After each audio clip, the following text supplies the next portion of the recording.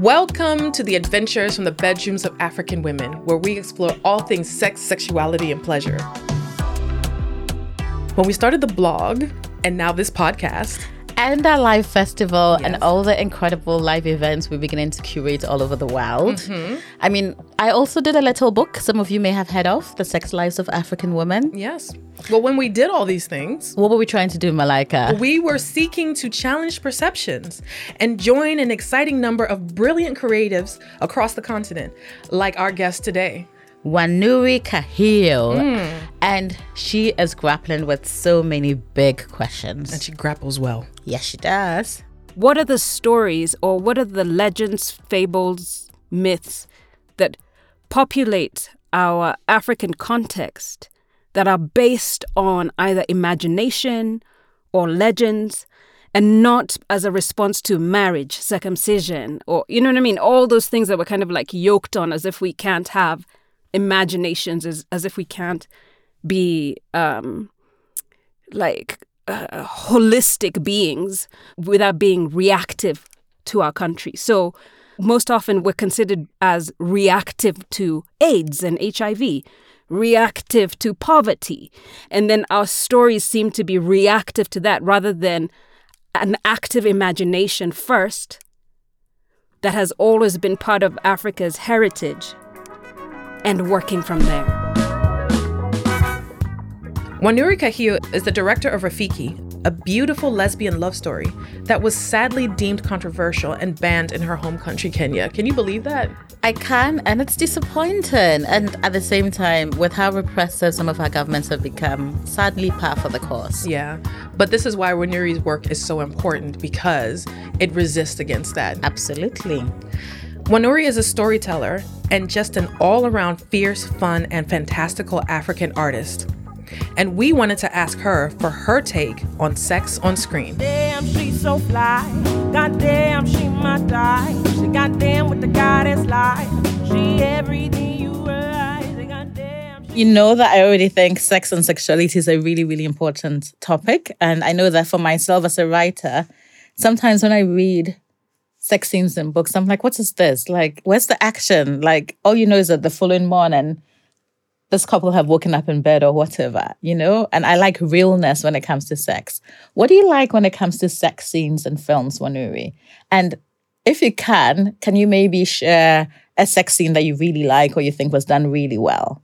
Whatever that means to you. Yeah. So I completely agree with what you're saying. And I think for me, sex scenes in movies have been treated in a way that really has bothered me for the longest time, because we have a propensity to show more violence than we do sex. Like, we can go into a 15-minute action sequence, but you would never spend that much time on a lovemaking sequence. So I think that the balance has been, one, unfortunately, towards violence in film and TV. But second, there hasn't been an active approach on how to properly figure out sex scenes. And there's been growing attempts over the years. So now, anytime there's a sex scene, you have an intimacy coordinator on set, right? Who starts to have conversations about what is comfortable for you, what language is comfortable, what does a safe space mean, with actors even ahead of the time they come onto set, and is there on set to help guide the process. But in and of itself, even that role as an intimacy coordinator is very new. So you have people who've just done like a certificate and they just come on set and they still just don't understand, because they haven't had an understanding with themselves about maybe their own sexual life, about how to have conversations with others about intimacy and touch. You see? So it's a curious thing that I think we're trying to figure out ways of solving. Now, as far as sex scenes in film, one of the ones from Africa that was so revolutionary for me, it's by a director called Joe Munga.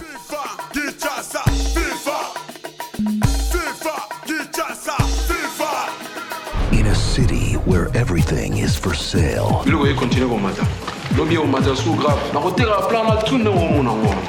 Riva has something everyone wants. Riva! Riva! Riva langa! Come on, Riva. But what Riva wants most belongs to another man. Sokyo continue. Bakoboka yo meke. Viva Riva. It was absolutely the first film from the Congo I had ever seen, right? And Joe he created this really beautiful sex scene in a bathtub that was just like, it was very heated, very beautiful. And it compelled me in such a way because I hadn't seen Africans have sex in a film in that way before. Everything else was cut to the moon. You know what I mean? The shades come, cut to the moon. It's always the moon. And then the morning after. And this was the first time I was just like, oh, wow, that is so passionate and so sensual. It was just a beautiful, beautiful thing. Adding it to watch. Wow. Yeah. But it's really interesting what you said, Wanuri, around like how much violence gets portrayed. And, you know, I wonder if that is also more violence portrayed when it comes to the portrayal of African people's sexuality. Because one of the things that our producer did for this show, right, when she was researching was to Google African film and sex. And what was coming up was a lot of sexual violence. You know, why are our lives not also being portrayed as pleasurable, as full of joy, as us being embodied, as us having autonomy? And how can we change that? Do you have any thoughts around that? I mean, that's my life's mission. My thoughts are enter life mission here. You know what I mean? Love it. Because it's the same reason when I made Rafiki, there were not enough Africans falling in love on screen, right? And that's why I chose that I chose to make Rafiki, because I just wanted to make a love story. And I wanted to make a love story that you forget who's in it and you just get the sense of falling in love.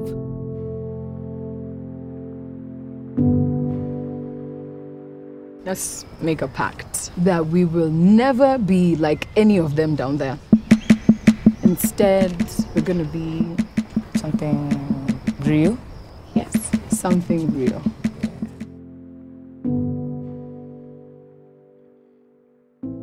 When you're watching the film, you remember what it was like for you to fall in love. That's the only experience I wanted to create. So much so that you remember the falling in love more than you remember that it's two women who are falling in love. Just so that we can take it out of this like boxes that we continue to put things in. Because it seems to me, having made Rafiki, that at some point we forget that people of color and Africans are actually emotional beings, right? So if it's a white hetero couple, that's love. Oh my gosh, look at them fall in love. Menye. You know what I mean? If you change any of that dynamic, if it's like a white person and a black person, it starts getting more political. Right. Yes. Until when it's like two African women, they're not in love, they're in politics. You know what I mean? They're not falling in love, they're in political. You know what I mean? Because they just become so distilled into what they're representing rather than what they're feeling. And that's been really a curious thing for me, is trying to break this idea that we don't fall in love. We don't have magical sex. We don't have one-night stands and flings. And that's why I really, really, really cherished Sex Lives of African Women. Because for the first time, I was just like, oh my gosh, I have been so colonized. My brain has been so colonized to believe that we are one thing and we express ourselves in one way. When even in my own research, I know that to not be true. But in reading it, it reminded me how glorious we are as human beings and how our experiences are so varied and so large and cannot be contained in any one thing. you know, not because of religion, not because of tradition. And then, and worst of all is when we actually come back to pre-colonial traditions, we had much less angst around sex. Absolutely. So even in my own tradition, in the Gikuyu tradition, I recently found out not only can a woman marry another woman, which was really interesting to me, right? But also they were mostly in open relationships. So if the husband went away, right, and somebody else was coming through town and saw a woman that he liked, whether she was married or not, he would proposition her consensually. She would agree, right? And he would put his spear outside her door. Oh. And if the husband came back and he saw the spear outside the door, he knew not to bother his wife. Okay, Wow.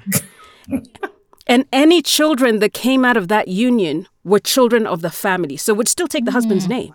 Yeah. Because the children belong to the family.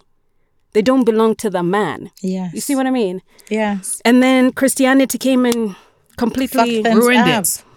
And now we have jealousy in ways that are so out of proportion. And we're socialized to have jealousy in ways that truly do continue not to make sense for me. I feel like we need to go back and learn so much about what like African sexuality was like pre-colonial times. And anytime you hear an anecdote like this, or, you know, you speak to like a really old person and they tell you how things were in their time, you're like, wow, how have things changed so much? It's Within a it's generation, crazy. like literally within our parents' generation, Yes. which Yes, is absolutely awful. You know, one of the things that I hear you kind of allude to is, you know, this idea of masculinity, and you kind of talk of it in a very expansive way. How can we incorporate these, I guess, I don't want to say ancient, but, you know, older ideas of masculinity and make them more palatable so that things could be less fucked up today? Does the question make sense? It does, but I worry that sometimes, I truly do worry that patriarchy has always been patriarchy in a way, right? And even traditionally, the patriarchy has been severe and horrible, you know, and has been detrimental and harmful as well in the past. So there's some patriarchal practices I'm just like, you stay where you are in the past. You know what I we mean? cannot reform you. Yeah. Do not come and visit us again. So what I think the questions, especially in now where we are freeing ourselves of constrictive gender profiling, right?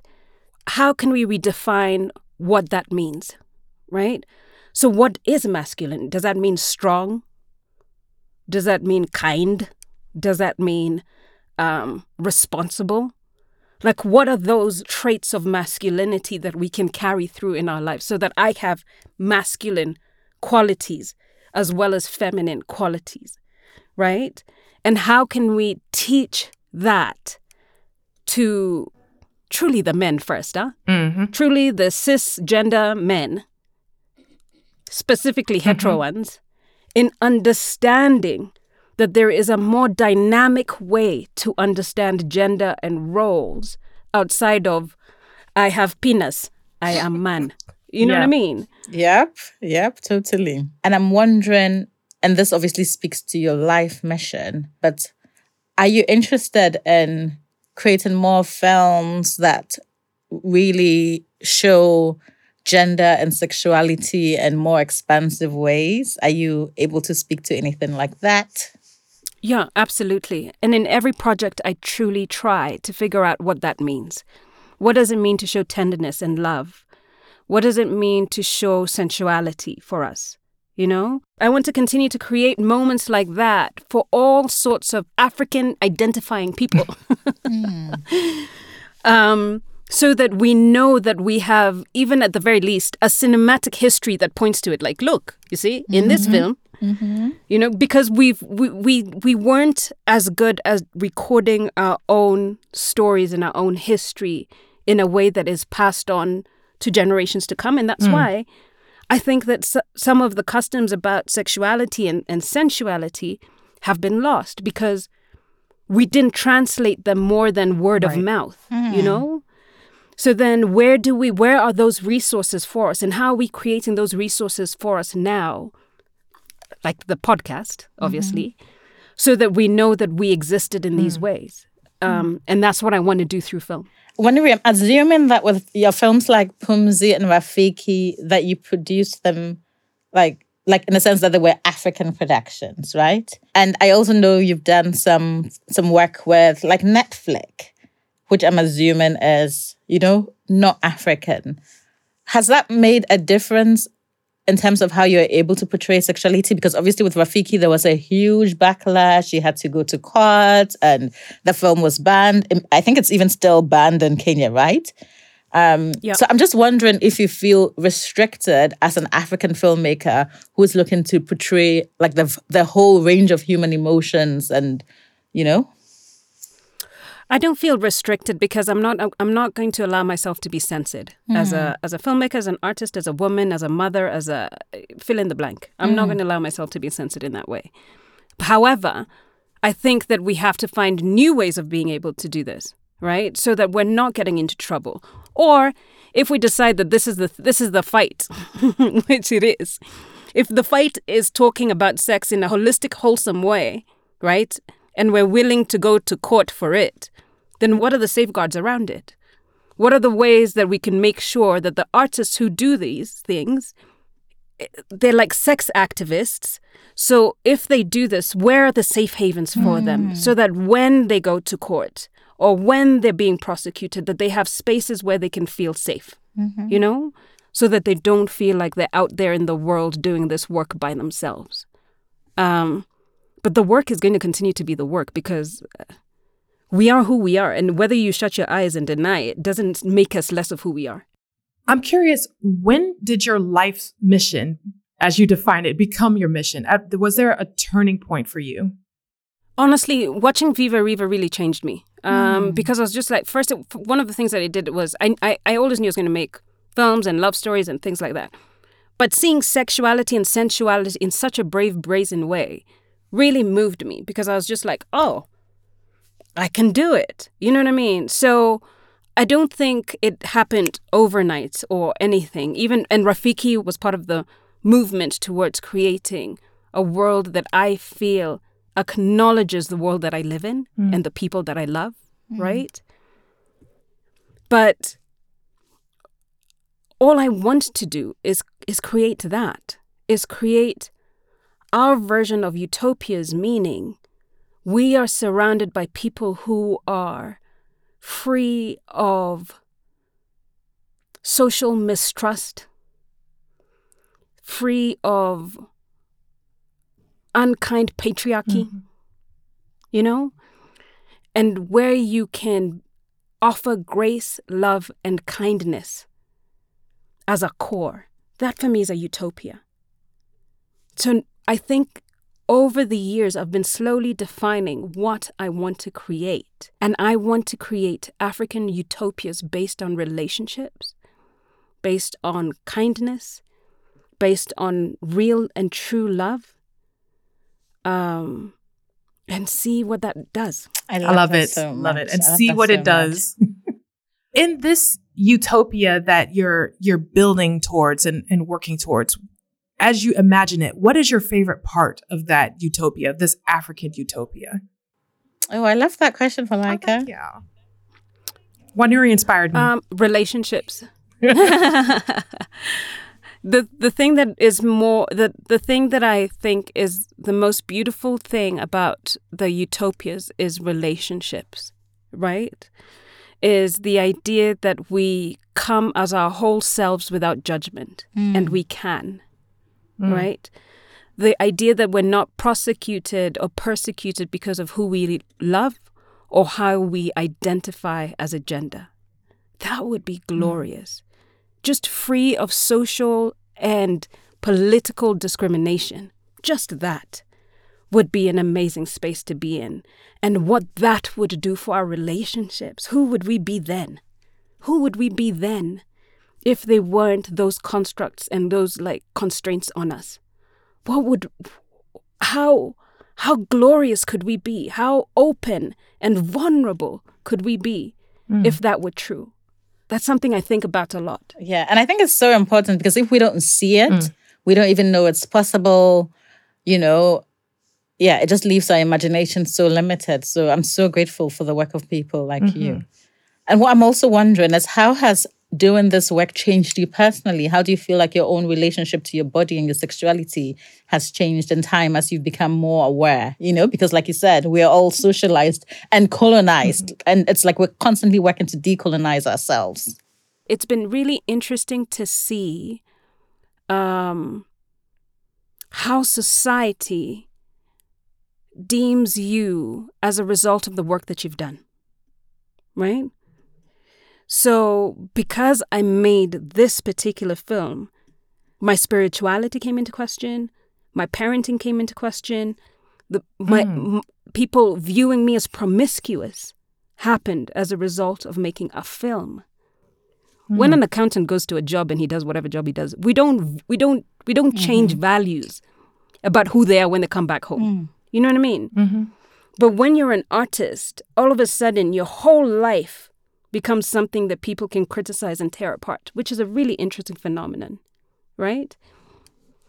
But at the same time, and it really, because I think this was happening in almost what I feel like is the sexual awakening of Africa, or reawakening, right? We've probably always been woke, right? And a really, really beautiful conversation about who we truly are, right? And who we are as sexual and sensual beings as well was happening. And that was fascinating. And I think because of these things happening and compounding, right, I've also had to define who I am and how I think I am and who I am as a sexual, sensual being and what that means, what that means in my relationship, how I'd like my relationship to grow in that area. I hadn't even thought about growth in an area of a relationship in that way before. But now I am, and I am considering, just like we grow in any other spaces, how can we actively spend time and dedicate time to growing as sensual sexual beings? Yes, I feel like that's a question for everybody who's listening to this podcast to ask themselves. Yeah, totally. And now to the question. So there's a question that we've been asking every guest for this season, and it is, can you share a sexy secret with us?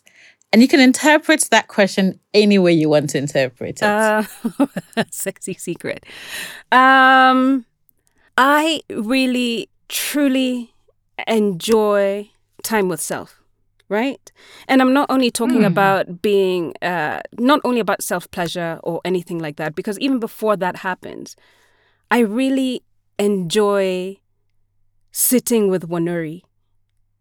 Who's that person? Because I was asked recently in therapy who that person is, and I started to define myself according to roles.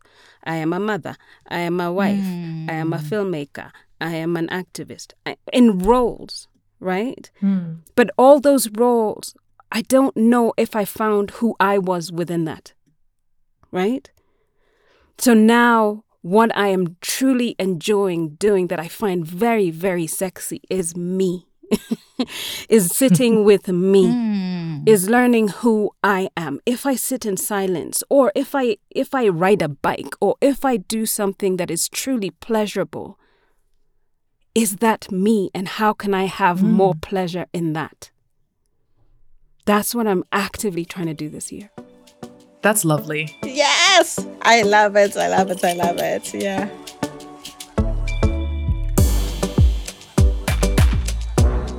I really loved this conversation with Wanuri. I think part of what will cause the world to change and for us to live in a better world is if we can imagine and literally see these new worlds. We need to see them visually on our screens. We need to read about new worlds in books. And these are not worlds that are far away. These are worlds that actually exist in the here and now in small pockets. And I think we just need to see them and feel them and know that we can live in a world where, everybody deserves love and everybody's able to love who they want to and just live. That's all. I agree with you 100%. I really loved this conversation with Ranuri. It just confirmed in me that we don't have to go outside of the continent for inspiration for magic and myth. We can just draw from our own histories. Absolutely. And apply that and just see what is possible if we just open our minds up. Yeah, totally. What is possible in the future if we are really open. So I leave inspired. Yeah, and if you want more inspiration, join us every week. We have amazing guests who bring the fire each and every single week. I won't say keep coming. You know you want to say it. Keep coming!